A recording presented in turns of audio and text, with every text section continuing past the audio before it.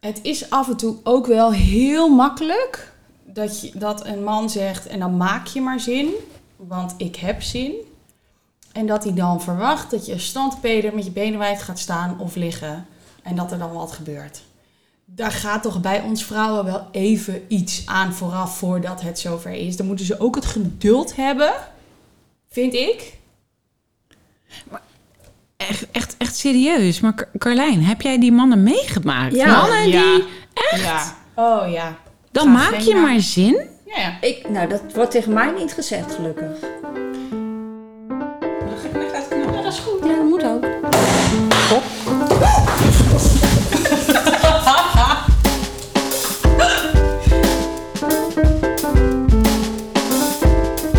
Onderwerpen waar het wat ons betreft niet genoeg over gaat. Het is tijd voor Uit de Fles.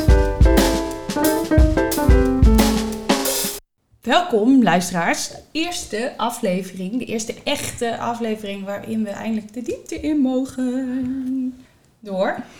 Jelly, Marloes en Carlijn. Tada, ik vind het wel mooi dat jij met je eigen naam Ja, dat begint, was Jelly. niet de bedoeling. Goed verhaal weer. Oké dan. Zo, jongens, thema van de week, waar gaan we het over hebben? Dan maak je maar zin. Dan maak je maar zin. Oh, we gaan de hele aflevering over seks hebben. Ja, misschien wel. Blijf luisteren en je gaat het horen. Ja, want Lekker toch? voordat we lekker inhoudelijk weer de diepte ingaan, beginnen we natuurlijk met de bubbel van de week. De bubbel van de week. Ja, Jelly, welke bubbel zat jij in de afgelopen weken? Nou, de afgelopen weken zat ik in een ontzettend materialistische bubbel. Die 2 keer per jaar voorbij komt. En dat zijn natuurlijk de grote issues van de modebladen. Die komen in februari, maart en in september. En in september gaat het altijd over de nieuwe collecties voor het komende seizoen. En ja, al die modebladen die proberen dan ook een beetje een fashion statement te maken en een link te leggen met wat er allemaal aan actualiteit speelt. Dus het milieu, de politiek, diversiteit, alles komt voorbij. Maar ja, ik vind het echt heerlijk om half augustus, begin september die hele stapel bladen te kopen en daar de komende maanden regelmatig van te genieten. Dus ze liggen bij mij, het is bijna 50 centimeter papier.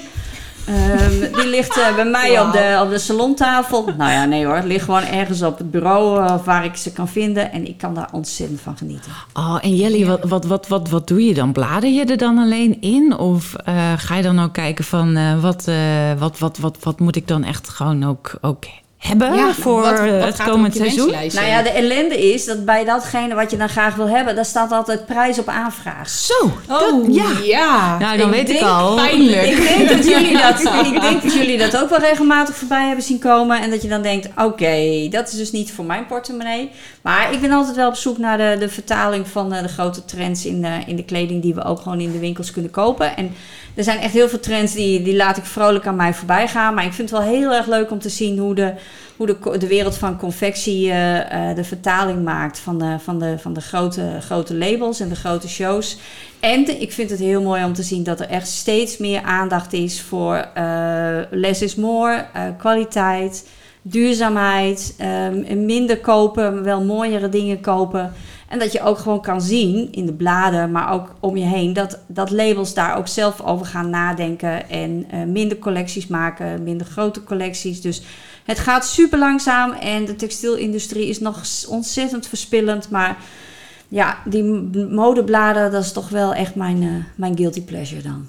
Hey, lekker. Ja, want nu jij dat zo vertelt, hè, ik doe dat nu de laatste tijd niet meer, die bladen zo lezen. Maar ik deed dat vroeger wel echt heel erg veel. En de vraag die ik me dan altijd stelde was, want er wordt natuurlijk nooit allemaal verkocht. Al die collecties. Ik bedoel, veel wordt misschien hoop ik wel verkocht. Want dan komt het tenminste nog wel inderdaad bij de liefhebber terecht. Weet jij dan ook wat er gebeurt met al die kleding? Zeker in die echte, die haute couture collecties. Wat gebeurt er nou met die kleding? Haute couture wordt toch gewoon op aanvraag gemaakt? Dat is echt stuksproductie. Ja, de pret-à-porter heet dat geloof ik. Die kun je, daar zijn tegenwoordig apps voor. Mm-hmm. En daar kun je gewoon, de labels die maken daar afspraken over wat ze met de collecties doen die overblijven. En ja, weet je, heel vaak, ik kan er helaas, of misschien ook wel juist goed, niet aan zien of iets nou van, behalve als het heel uitgesproken is, kun je vaak niet zien van welke specifieke collectie het is. Dus heel veel labels die verkopen die spullen gewoon. En dan kun je ze een half jaar later voor veel minder geld, kun je toch hele mooie dingen scoren. Maar dan heb je het wel echt over de duurdere merken. Want wat natuurlijk heel slecht is dat de goedkope merken, er worden gewoon vaak heel veel spullen verbrand. En dat is echt heel slecht voor het milieu. Ja, maar dus goed. Toch wel een beetje met z'n allen weg gaan bewegen van die hele fast fashion industrie. Ja. Slow fashion is echt wel de trend. En nogmaals, steeds meer labels doen daaraan mee. Dus volgens mij moeten we hier gewoon ook eens even een mooie over doorkletsen inderdaad. Toch? Mooi onderwerp. Ja, Loes. Genoeg over kleding. Wat was jouw bubbel? Mijn bubbel. Mijn bubbel was er eentje, iets minder fijn eigenlijk. Ging eigenlijk een beetje over we zeggen dan wel eens, het leven komt voorbij. Maar het leven komt voorbij altijd in veel facetten. En soms in hele mooie facetten. Voor mij was het een wat meer verdrietige tijd. We namen onder meer afscheid van een goede vriend van ons. Die helaas echt gewoon veel te vroeg was overleden. Ja, en ik was op een wat vreemde manier betrokken bij iemand anders die ook het leven liet. Door zelfmoord. Ja, dat is toch wel even wel even een wat ander onderwerp dan de nieuwe collecties. Ja, maar daar is deze podcast ook voor, hè? Heel zeker. Verschillende onderwerpen. Ja, zeker. En wat we ook al zeiden, het mag gaan over die dingen waarvan we misschien wel denken en vinden dat het er te weinig over gaat. En ik merkte dat vooral natuurlijk het afscheid van die vriend van ons was heel verdrietig. Maar die zelfmoord liet me eigenlijk niet zo goed los. Dat was namelijk van een gelukkig, het klinkt ook weer zo gek. Ik kende deze meneer niet persoonlijk, maar raakte er wel dus bij betrokken. Maar wacht even, jij kende hem niet persoonlijk, maar raakte hem er wel bij betrokken. Hoe kan je heel kort... Deze meneer werd gevonden en ik was op dat moment was ik aanwezig. Klinkt nog steeds een beetje vaag, maar ik denk dat ik het daar gewoon even bij laat. Maar wat ik dus zo verdrietig vond, was dat ik begreep dat deze meneer best wel veel hulp had. En dus best wel veel begeleiding. En toch begeleid woonde. En dat ik dan denk, hoe kan het? Hè? Hoe kan het in ons Nederland dat je dan dus zo op zo'n manier aan je einde komt. Want hij had ongetwijfeld heel veel problemen. Ik heb er later ook veel over gehoord. Was mogelijk ook verslaafd. Maar dat ik dan denk, dat is niet... Weet je, zo worden we niet geboren. Hè? Daar. En dus, Wat raakte jou daar dan het meest in? Nou, hoe we eigenlijk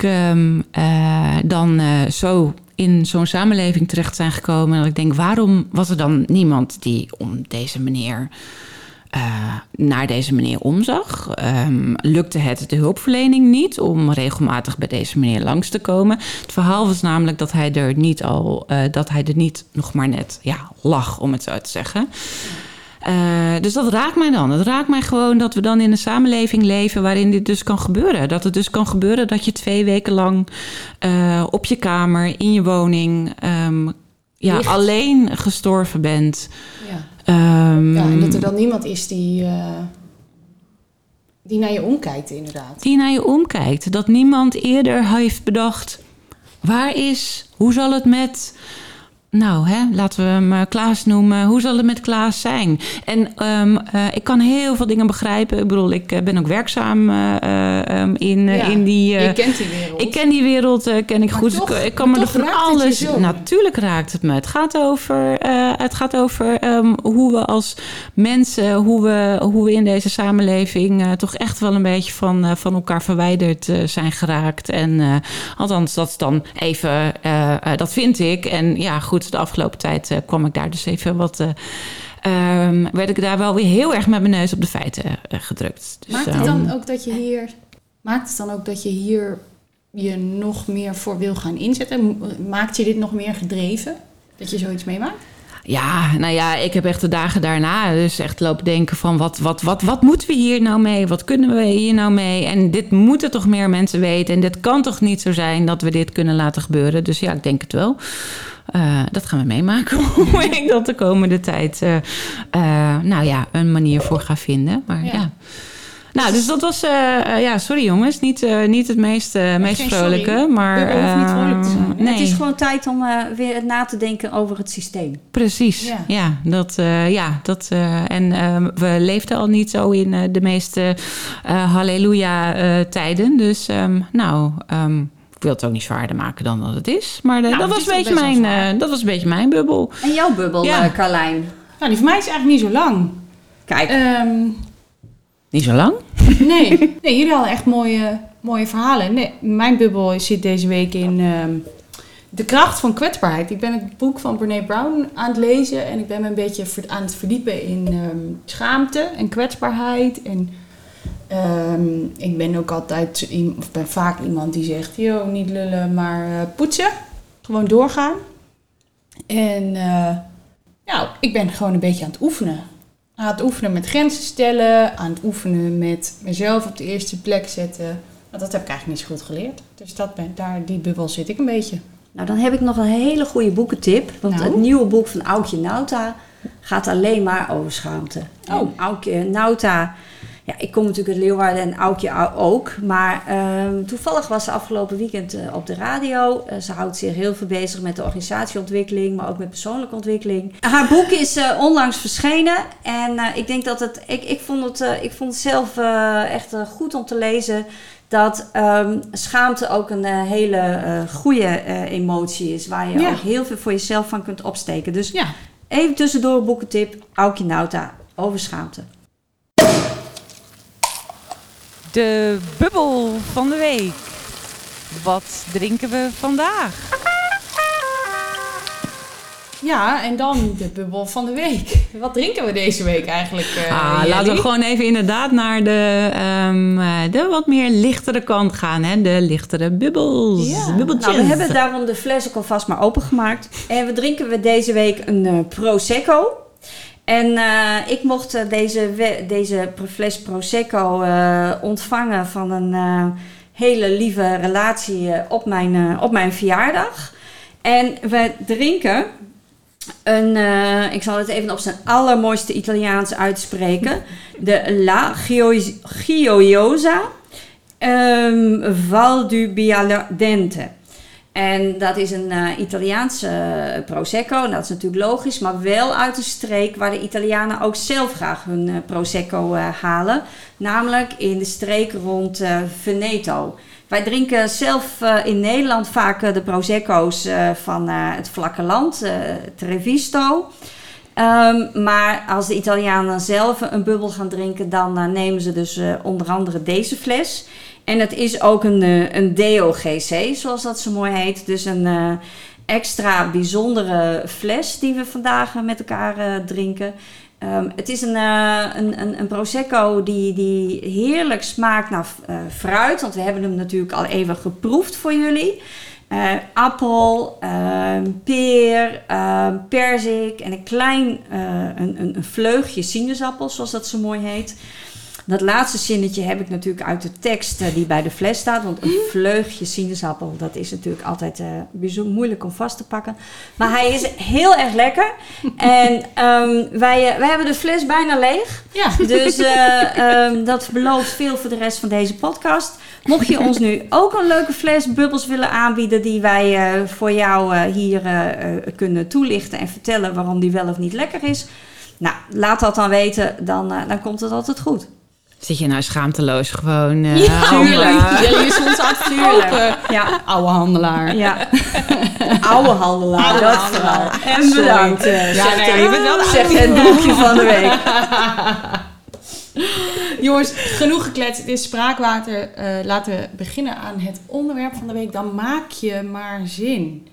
Dan gaan we het nu hebben toch over seks? Ja, gaan we het echt de hele aflevering over Zeker. seks hebben? Oh, nee? Nee, gaan we niet doen. Maar de aanleiding voor dit onderwerp was wel iets wat met seks te maken had. Dus toch denk ik, ooit, jaren geleden, las ik in een van de allereerste Linda's, de tijdschrift wat jullie natuurlijk allemaal kennen, een artikel wat als titel had, dan maak je maar zin. En dat was een quote van de vrouwelijke journaliste. Dus niet zoals jullie waarschijnlijk allemaal meteen denken, dat zal de partner, veelal de man in kwestie, wat tegen de dame hebben gezegd. Dat was... Goed, laten we wel weten. Er zijn best heel veel mannen die dat tegen hun partner zeggen. Dat klopt. Maar de titel van dit, of de reden van dit artikel was juist, en dan hebben we het toch nog heel eventjes over seks, is van ja, je kunt niet altijd verwachten dat je tegelijkertijd heel spontaan zin hebt aan seks. En dat je soms een klein beetje zin moet maken, omdat je eenmaal, als je het leuk hebt met elkaar, dat het dan waarschijnlijk heel erg prettig en fijn kan zijn. En dat was ook een beetje de aanleiding van, ja, soms moet je je even over een drempeltje heen zetten. Nou, laten we hem even kleiner maken. Net zoals dat je soms ook geen zin hebt om boodschappen te doen, is het soms gewoon ook even maar wacht even. nodig. Ik ga nu even inbreken, want laten we wel zijn. Het is af en toe ook wel heel makkelijk dat een man zegt, en dan maak je maar zin, want ik heb zin. En dat hij dan verwacht dat je standpeder met je benen wijd gaat staan of liggen. En dat er dan wat gebeurt. Daar gaat toch bij ons vrouwen wel even iets aan vooraf voordat het zover is. Dan moeten ze ook het geduld hebben, vind ik. Maar echt serieus. Maar Carlijn, heb jij die mannen meegemaakt? Ja. Mannen die... Echt? Ja. Oh ja. Dan maak je maar zin? Ja. Dat wordt tegen mij niet gezegd, gelukkig. Nee, tegen mij normaal gesproken ook niet. Dus ik denk dat het aan de man ligt. Nee, maar serieus, er zijn echt wel... Ja, en ik heb niet alleen die verhalen, maar er zijn... ik ken meer vrouwen die... waar tegen gezegd wordt, dan maak je maar zin. Weet je, ze zegt toch niet voor niks, vrouwen hebben vaak hoofdpijn? Vrouwen hebben vaak hoofdpijn, maar dit artikel koos juist het perspectief van de vrouw. En dan blijft natuurlijk jouw kant van het verhaal natuurlijk recht overeind. In de zin van dat als het zomaar zou zijn, dat je alleen maar seks hebt met je partner, omdat hij wil dat jij dat doet. Dan denk ik, ja, daar moeten we dan een goed gesprek met elkaar over hebben. Maar we moeten een goed gesprek hebben over überhaupt mannen en seksuele voorlichting. Maar ik denk dat we daar in de volgende aflevering een keer over moeten hebben. Nou ja, en niet alleen mannen. Ik denk dat we sowieso met elkaar veel meer het gesprek moeten hebben over hoe je seksualiteit samen beleeft. Ja. En hoe dat werkt en hoe dat misschien wel werkt door de jaren heen, in een lange relatie, in de verwachtingen die je naar elkaar hebt, hoe je kunt praten over seksualiteit, hoe je denk ik ook gewoon als man of vrouw, meisje, jongen, je leert uitspreken over de behoeftes die je hebt, hoe je kunt leren ontdekken welke behoeftes je eigenlijk hebt, wat je fijn vindt, wat je prettig vindt. Ja. Ik denk dat gelukkig gaat daar ook wel steeds meer het gesprek natuurlijk over. Ja, maar ik verbaas me ook wel. Zeker ook als ik... jullie weten natuurlijk, ik ben veel in contact met jongeren. Ja. Nou, ik verbaas me ook nog wel erg over dat sommige dingen... We zeggen wel eens met elkaar, de wereld verandert heel erg snel. Nou, in dit opzicht verandert ook weer niet heel veel. Want... uit dat boek van Brené Brown, en ik wil het toch even bijhalen, want ik heb het opgezocht. Zij schreef namelijk op over hoe een beetje inhakend op jouw verhaal dat het niet zo snel verandert. Zij schreef op: nog nooit, ik lees het even voor, nog nooit in mijn leven had ik erbij stilgestaan dat mannen zich kwetsbaar konden voelen met betrekking tot seks.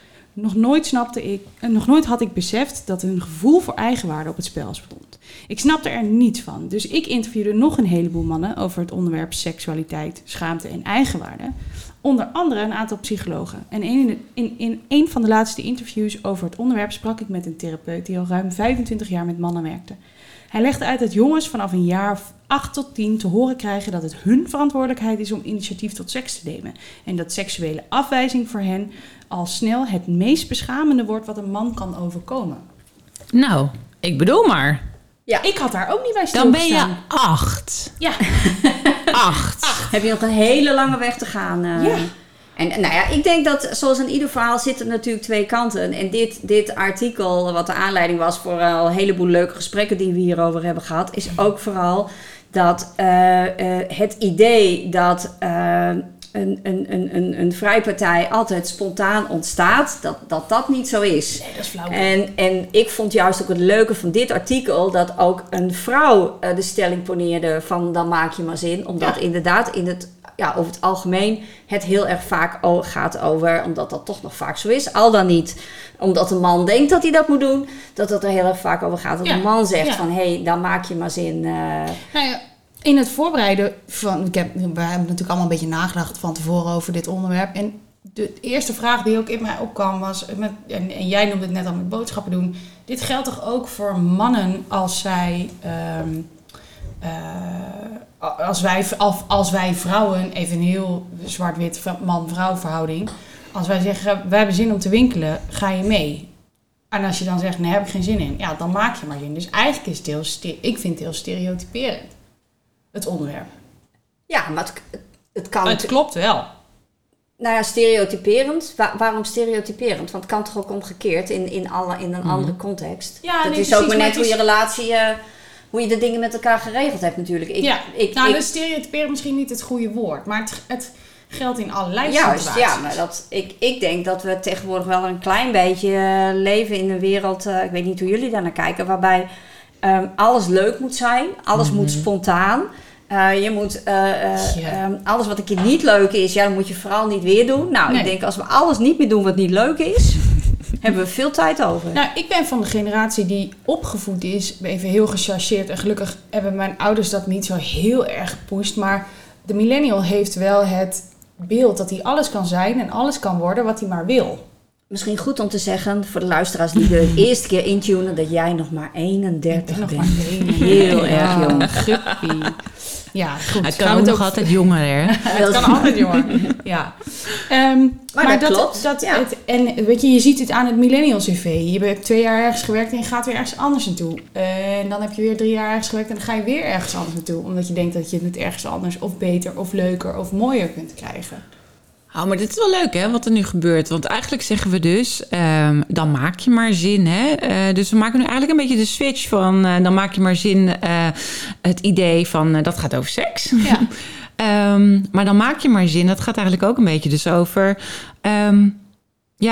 niet alles is leuk. En Jelly, jij zei het net ook al, je moet ook boodschappen doen is misschien ook niet altijd leuk. Ja, hoewel sommige mensen dat misschien ook echt gewoon als hobby hebben. Ja. Maar ja, je zult toch moeten eten. Ja, maar ik vind dat je hem nu wel heel erg mooi maakt. Want dank je. Ik las ook een artikel van onze helaas Denker des Vaderlands, die het niet meer is. Ja, René Gudde. Ja. Nou ja, die kennen we natuurlijk allemaal nog. Die ook aangaf van ja, maar dan maak je maar zin. Heeft ook te maken met dat we steeds individualistischer worden. En alleen maar, ik vind dat jij daar altijd mooi over kan vertellen, Marloes. Maar alleen maar doen wat we zelf denken wat belangrijk is. En ons soms wat minder bezighouden met maar wat is voor de groep nou fijn. Uiteindelijk gaat het over wat heb je over voor een ander. Ja, en wat heb je over? Of what is the greater good? Of,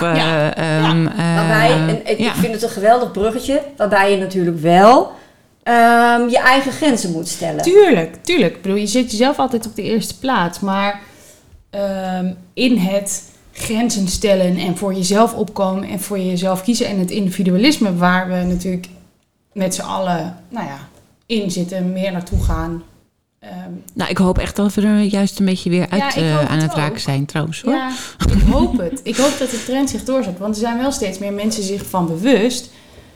Maar iets voor een ander over hebben. En vooral ook, wat ik een beetje mis nog steeds, is het perspectief op inderdaad wat jij zegt, the greater good, op het grote. Als ik dit nu doe, dan is het misschien niet direct van positieve invloed op mij.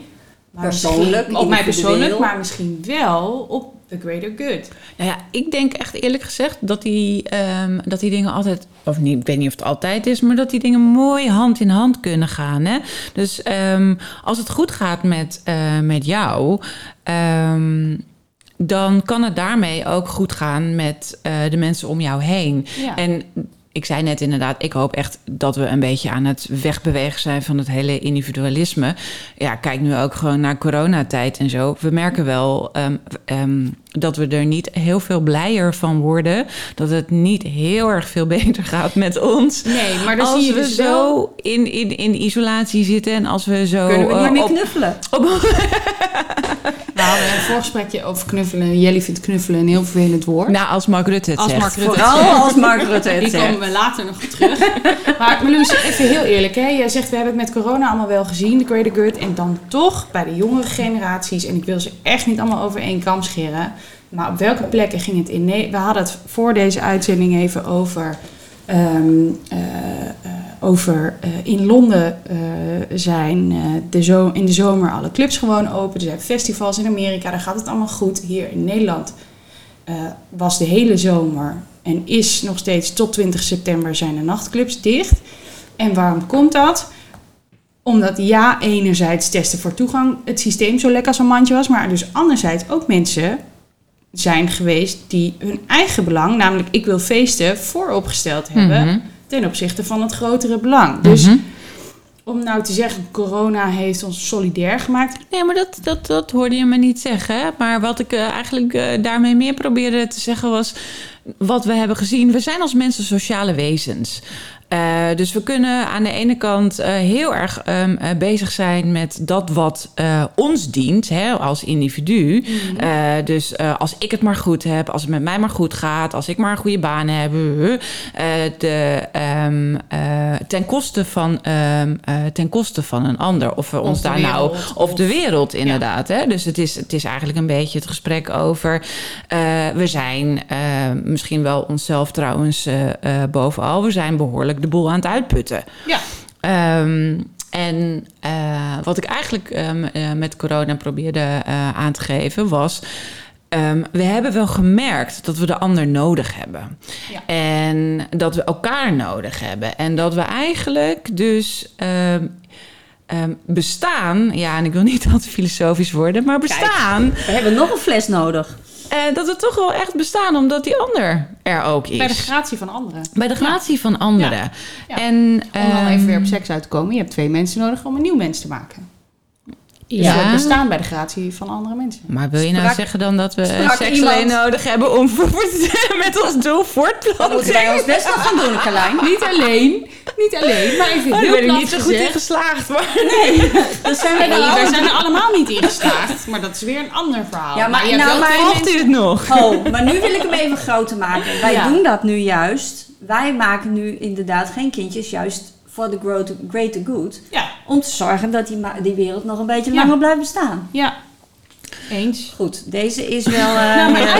ik denk dat hier heel veel comments over komen door onze luisteraars die straks naar deze eerste aflevering van de podcast gaan luisteren. Ja, precies.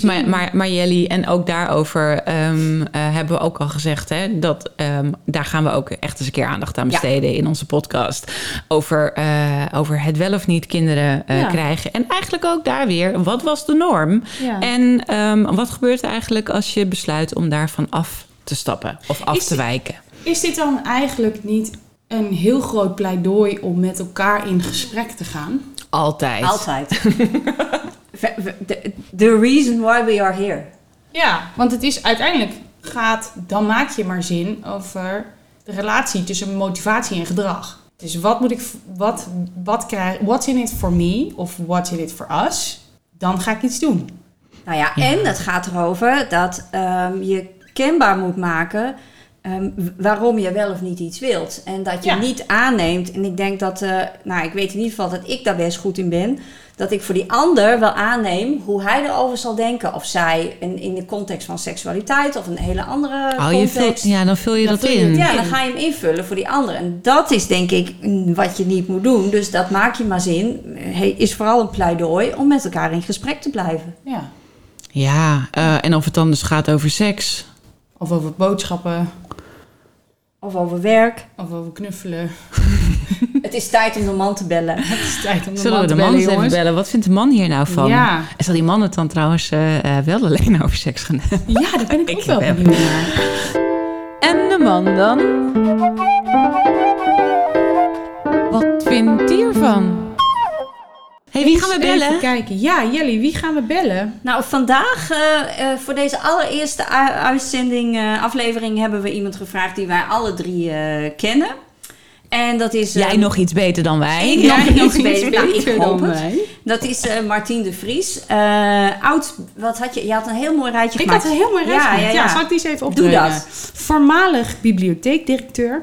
Voorzitter van D66 Stad Groningen. Partner van Jelly. En beter bekend als het hoofdkantoor. Bij ons dan, hè? Bij ons. We gaan hem bellen.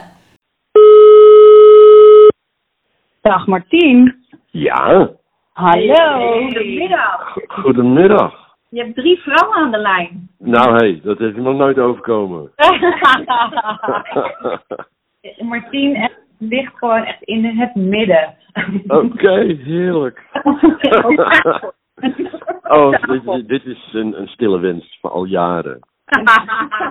Nou, wij willen het graag even met jou hebben over het onderwerp wat ons deze podcast bezighoudt. En dat is het onderwerp, dan maak je maar zin. Mhm. Nou, ik heb al 1,5 uur zin, want ik zou gebeld worden tussen 4:30 en 5:30. En het is nu 5 uur, dus ik ben er helemaal klaar voor. Dan maak je maar zin. Ja, het hangt er vanaf aan welk onderwerp je koppelt. Wat is het eerste onderwerp waar naar jouw gedachten uitgaat? Nou, we denken niet alleen aan seks. Kijk, wel heel Nee, dat klopt. Ja, je pareert hem gelijk. Je Ja. stelt een wedervraag. Ja, natuurlijk. Ja, Wij gaan hallo. herinneren aanname dat jij wellicht over seks zou beginnen. Nee, ik zou niet weten waarom. Nou, vertel dan. Maar wat vind je dan daarvan? Vind je dat het belangrijk dat mensen hun zin moeten maken voor dingen? Of moet alles maar spontaan gebeuren? Hoe zie je Nou, het? het zou werken natuurlijk niet. Kijk, als je ergens geen zin in hebt, dan heeft dat een aantal redenen. Je voelt je een beetje minnetjes. Je bent gewoon niet in goede conditie. Dat kan. Het kan ook zijn dat hetgeen je moet doen gewoon niet leuk is. En dat het ook niet leuk is om dat te doen voor iets of iemand anders. Maar op het moment dat daar een prijs tegenover staat, in de zin van, en dan kan je hem zelf invullen, van een prettig gevoel of iemand een plezier doen. Maar het kan ook iets minder positief zijn van ja, het is niet anders, het moet maar, dus we doen het maar.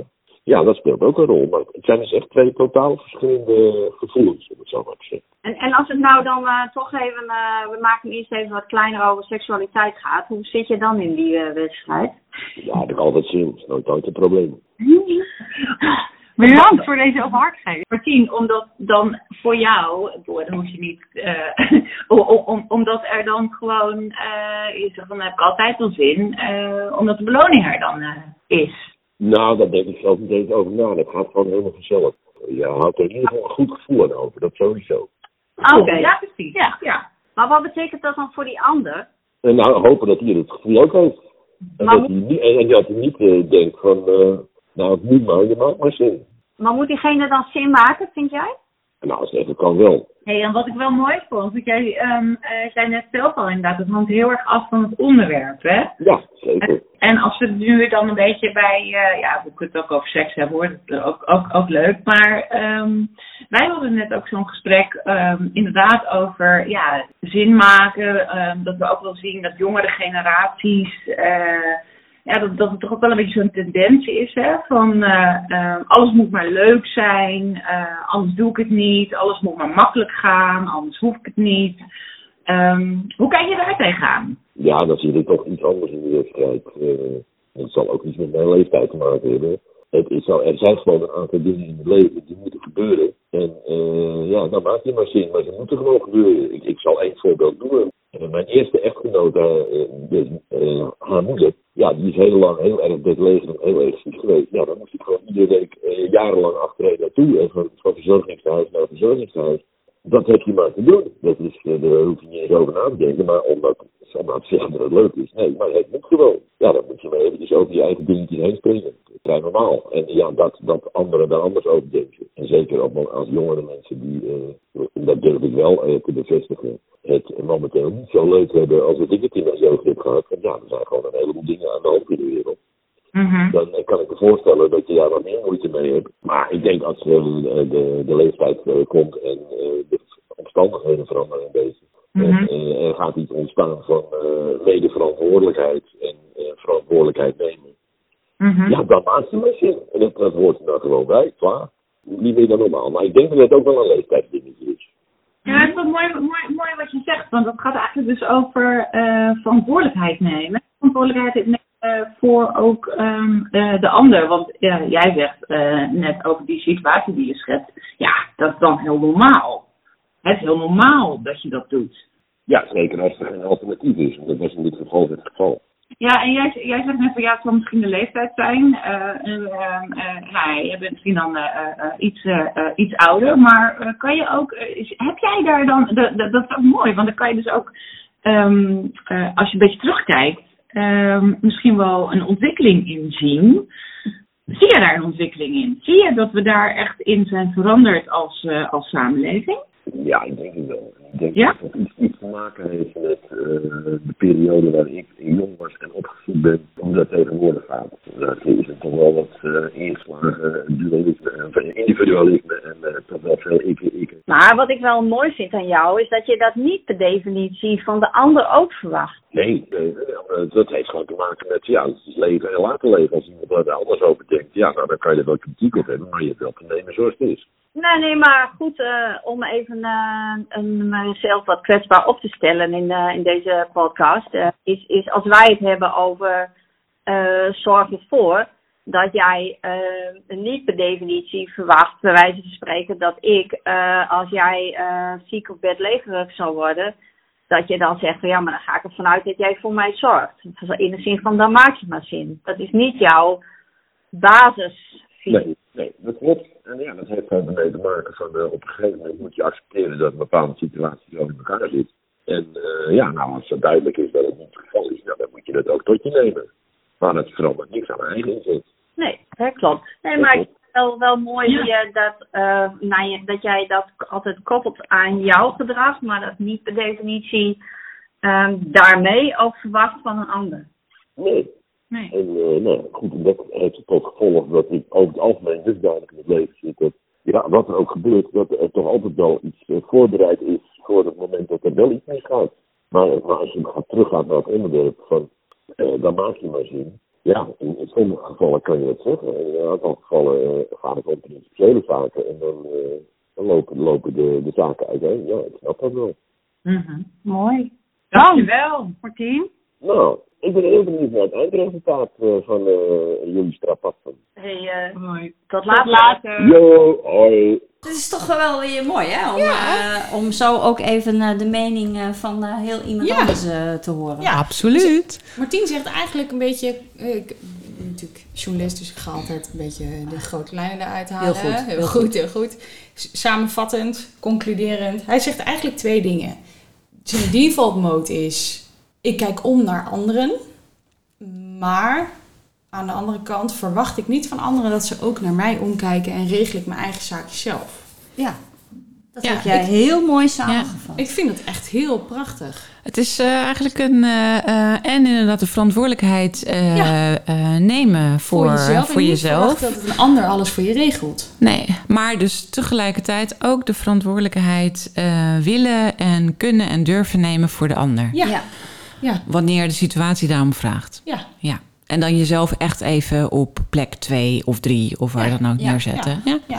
Het is ook niet, we hadden het natuurlijk in het begin, zei ik, mijn bubbel is mezelf op de eerste plek zetten en grenzen stellen. Maar het is natuurlijk niet de bedoeling, tenminste vind ik, dat je jezelf alleen maar op de eerste plek Nee, zet. maar als je dat dus gewoon steeds beter kan je er denk ik ook steeds beter voor de ander zijn. Klopt. Ja.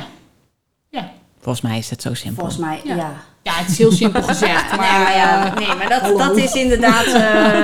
En soms zijn er gewoon dingen, whatever, daar moet je gewoon zin voor maken. Want zoals Marloes al zei, als je geen boodschappen doet, komt er ook geen eten. komt er ook geen... Jelly, prachtig. Mooi laatste woord. En dan komt er nog een laatste woord, want dat is aan jou. Want jij hebt... Een culturele tip. Een culturele tip. Ik heb een culturele tip. De Waar tip moeten van wij Jelly. Nou, je kunt het... De komende... Of nu is het nieuwe seizoen natuurlijk weer begonnen. Het hele culturele seizoen. Maar tot eind oktober zou ik zeggen... Ga nog even naar het Groningen Museum. Naar de tentoonstelling van Alida Pot. Zij is eigenlijk de enige vrouwelijke ploegschilder... die ook gewoon echt naam heeft gemaakt. En die heel mooi werk heeft gemaakt. Wat je echt een keer moet zien. En Jelly, voor degene die geen idee heeft wat de ploeg is.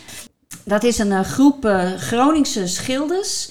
die heel veel mooi werk hebben gemaakt. Veel landschappen, maar ook portretten. En die echt een heel goed beeld geven van deze regio. En eigenlijk begin 20e eeuw actief zijn geweest. Nu nog steeds zijn ze actief. Er zijn nog steeds schilders die zich tot de ploegstroming behoren. Maar een grote bekendheid danken ze aan het begin van de 20e eeuw. En Alida was dus eigenlijk de enige vrouwelijke schilder van de die ploeg? bekendheid heeft Ja. genoten, dat klopt. En dat is denk ik ook een onderwerp waar we het nog een keer over moeten hebben. De vrouwen in de geschiedenis. Vrouwen in de kunstgeschiedenis. In de kunstgeschiedenis. En mocht je nou denken van... Is dat het enige waarom ik naar het Groningen Museum moet tot eind oktober? Nee, je kunt ook nog naar de Kinderbiennale. En die is er tot januari. Dus ik zou zeggen... nu het weer kan, ga vooral heel veel culturele instellingen bezoeken. Ja, en die kinderbiennale is zo ontzettend leuk. Wij hebben daarmee gewerkt. Ja, dus, ik wou zeggen, gekleurde bril, Marloes. Ja, maar niet alleen... Ja, natuurlijk daarom ook. Maar echt waar. Hebben jullie dat dan niet? Dat als je in het museum bent, dat je dan denkt... Bij installaties soms, dat je dan denkt... Oh, ik zou er aan willen zitten. En dan mag dat dus niet. Ja, Hè? Dat mag ja, dan niet, ja. want het is kunst. Ik had het met Mendini ook. Nou, maar het leuke aan die kinderbiennale is dus... Het is dus, dat is kunst. Vaak al gemaakt ook tot stand gekomen samen met kinderen.